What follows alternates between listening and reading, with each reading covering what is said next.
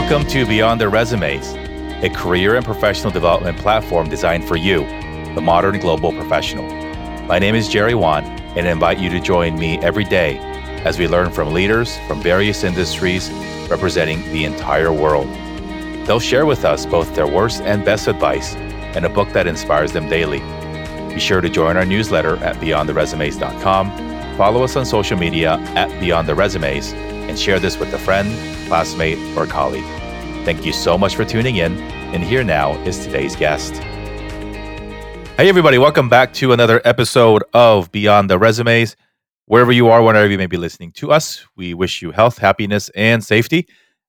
And today we get to talk to one of my very good friends who is in the creative field. And there's a lot of you probably out there who might be pressured or might be thinking that you have to pick a very traditional business or science or engineering based career first and then pivot to something creative.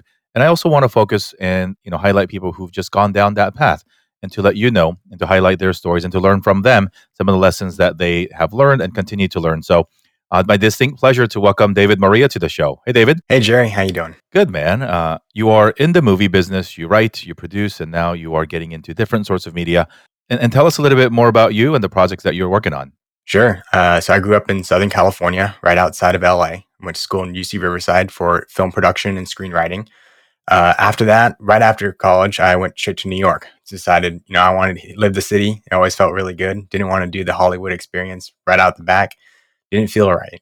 So went out there, started working as an assistant editor at a music video production. At that time, I also had a camera with me. So I started taking photography as a street photographer.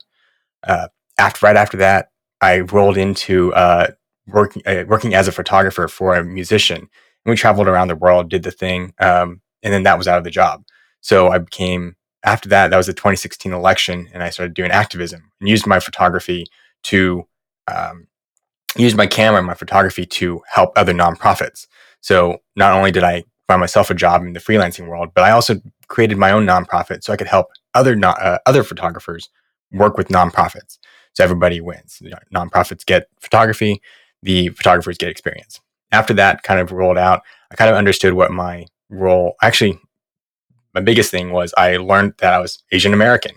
I didn't think I was Asian until I was like 25. And this part of Southern California that I lived in was very white and Hispanic. And so the Asian identity didn't come across. So when I came back into that identity, I wanted to understand what it meant to be Japanese and what it meant to be Japanese American, because not only am I fifth generation, but my family was in the camps.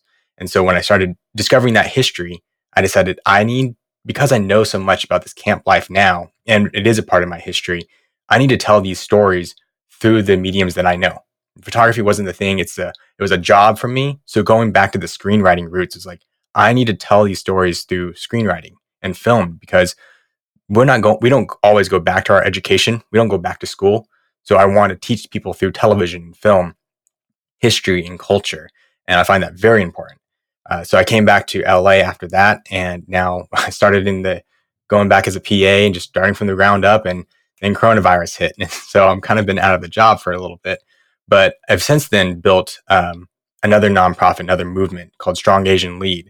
What we want to do is change the Asian American landscape in Hollywood, because we find that there aren't enough managers and agents for writers. So then there's a barrier for storytellers to tell those stories. You start having to tell stories of other people. And as many of the agents that there are mostly for actors. And so that makes sense on the on-screen representation, but not the behind the screen. So we want to change that idea and teach other screenwriters how to navigate the industry while teaching managers how to work in that corporate side of things. And so in that sense, we've started doing things like podcasting. So we can not only, like my first podcast is Redress and Lo-Fi, so I can tell Japanese American history while teaching activism. And our second podcast will be talking about the entertainment industry and through systemic racism and how Hollywood has treated Asian Americans in the media. And that's where I am today. Awesome, man. Well, congratulations on all that you've done. I know it's a journey, and particularly really excited that you are playing, or at least paying attention to the same spaces that I'm very passionate with, which is helping people tell the stories of people that look like me and you. Certainly, we didn't learn that in school, and so it is our job not just to teach ourselves, but to teach the next generation about our own unique history, particularly in the States.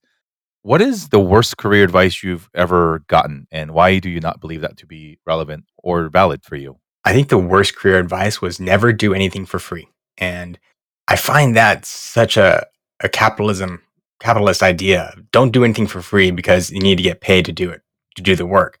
But when I started doing activism and nonprofit work, I started to find doing just small free gigs, the gigs that also brought me joy, right? So things like doing photography, that was very easy for me. I could shoot it, go out and shoot something in the day, come back at night, edit the photos, send them out, give it to people, right? So if I worked for the NYCLU, the New York Civil Liberties Union, I'd give them the photos and they'd take the photos and use them. So not only was I getting free publicity, just a little bit, not much. I don't really care about that part.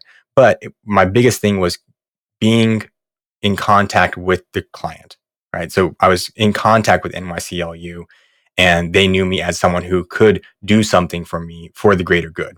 And what I got in return was then they would come back to give me jobs. They'd find a gig for me because I had done something for free for them. It wasn't something like I need the money, give me the money or I won't shoot. It was here's my it's like an internship. Here's this thing that I did for you. It looks good.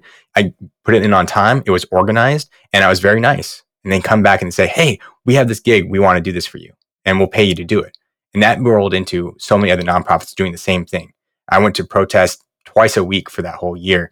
And I'd find new nonprofits, find the organization, give them the photos. And eventually they'd come back and say, hey, we have a gig for you. And we'll pay you to do it. And so I almost got inundated with that and I had to give those jobs out to other photographers.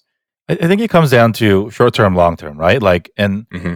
and this is not to say there's a certain bit of privilege that I think we all have to just admit that comes from the ability to work for free or without immediate pay, right? Because we don't need to eat the next day, or that's at least something that we don't have to worry about. So, what we're not telling you to do, and what David is not telling you to do, is to you know put work or volunteerism ahead of your survival needs. Take care of that, right? But what he's actually really talking about is don't be so focused on getting paid immediately, short term, that you're not building a brand for yourself and you're not building relationships, right? It's unfortunate that the world operates in a way that people, I don't want to say take advantage, but operate under the assumption that people are willing to work for free. But free leads to places, right? Sacrifice leads to places. So always keep an open mind. There's so many great stories, especially in the creative field, of people who start doing free or partnership or barter labor, and then boom, something just comes out of the blue, or I wouldn't say out of the blue. It's just um, you know, the effect or the accumulation of all that work that and the relationships that you've built. Let's flip that and go to the best advice that you've ever heard. I want to jump on that one last thing on that.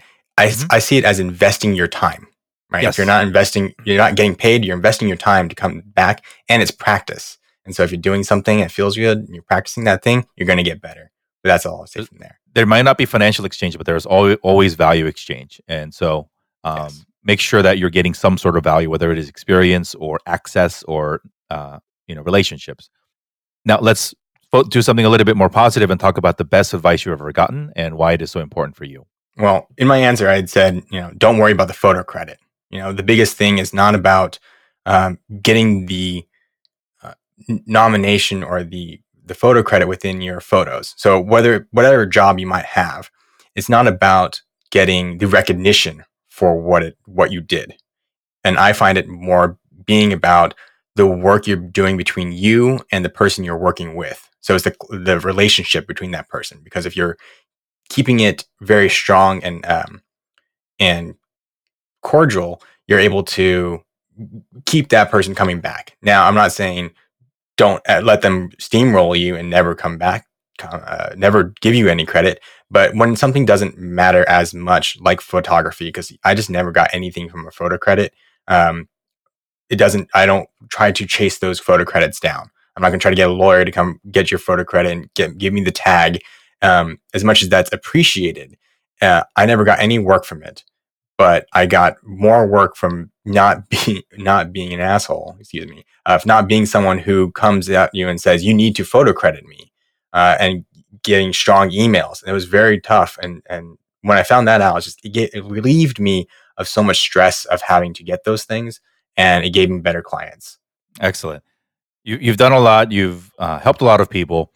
And so let's help people one more time. And given all that you've been through and all that you've experienced, what is one bit of advice that you want to leave to the next generation of creatives and photographers and activists that might come after you? I teach this thing in my freelancing consulting, and it's the 3 Ps: passion, practice, and payment. If you can get 2 of those, you're really good. If you can get all 3, you're golden, right? If you can get payment for something, that's great, but it might not be a job that you like or that you're already skilled in enough. If you're practicing something and you're getting paid for it, then you're getting practice and payment. It might not be a job that you really enjoy, but you're getting those 2 things. If you're practicing and getting passion out of it, but you're not getting payment, you're doing something that you really love doing and you're getting practice out of it, even if it's not paid. The fourth one I start to add is like purpose. And if you have something of purpose that you are doing for yourself, something like for me, it's Asian American activism. If I can add that into there, that's more important to me than most things. If you pay me and do that purpose and that's shooting for a larger goal of activism, that's just the best thing you can do. So if you can follow those 3 to 4 ideas when you're looking for jobs, you're going for freelancing, or you're trying to just apply for a job, think about who you're applying to and why you want that job. Is it just for that practice? Is it just because you love that company? Or is it just because it's payment? Because if you're just going to get paid for something that you don't enjoy doing and you don't need the practice for, you might not enjoy that job and you're going to regret taking that job. Great advice. 2 out of the 3. If you can get all 3, perfect, but go for 2 out of the 3. What is your favorite book that has made the most impact in the way you see the world today? I have a few books, but the biggest one that I'm actually rereading right now is Big Magic by Elizabeth Gilbert. She talks about how her creative life and having a sustainable creative life. She's the writer for Eat, Pray, Love. And what she said was before she made that big book, she had 3 other books that didn't do very well. And she didn't quit her day job. She stayed on her day job until she got that first publication, and then that second publication, and then the third, and then she quit her job. And the idea was, don't worry about making that job your job. You want to be able to use that your artistic goals as a second job, and you need to spend that extra time doing that. And I see that same thing as if you have a first job, your moneymaker, and then your second job. And a lot of people have that third job, which is life, relationships and doing things. I generally I take away life a lot of times, and which is not sustainable, and you can get into burnout. But treating that second job as a second job, up to 40 hours a week, which is great, but putting time into that is important. And I think that's very valuable. Awesome, man. Well, thanks for spending this time with us today. Love what you do. You're an extremely amazing and thoughtful member of the communities to which I belong digitally. And it's just really been nice to get to know you over the last few months. I'm really excited to see what comes of Strong Asian Lead. Everywhere you can find David, we will put in the show notes what he's working on right now. You can find at strongasianlead.com or roguephoto.org to take a look at his photography business. And again, where you can find him on Instagram, Twitter, and elsewhere. The links will be in the show notes, wherever you can connect with him. Best of luck in the journey ahead. I hope better times are ahead for all of us, and looking forward to hanging out in person very soon, David. Thanks again for making time. Thanks so much, Jerry. Love the podcast.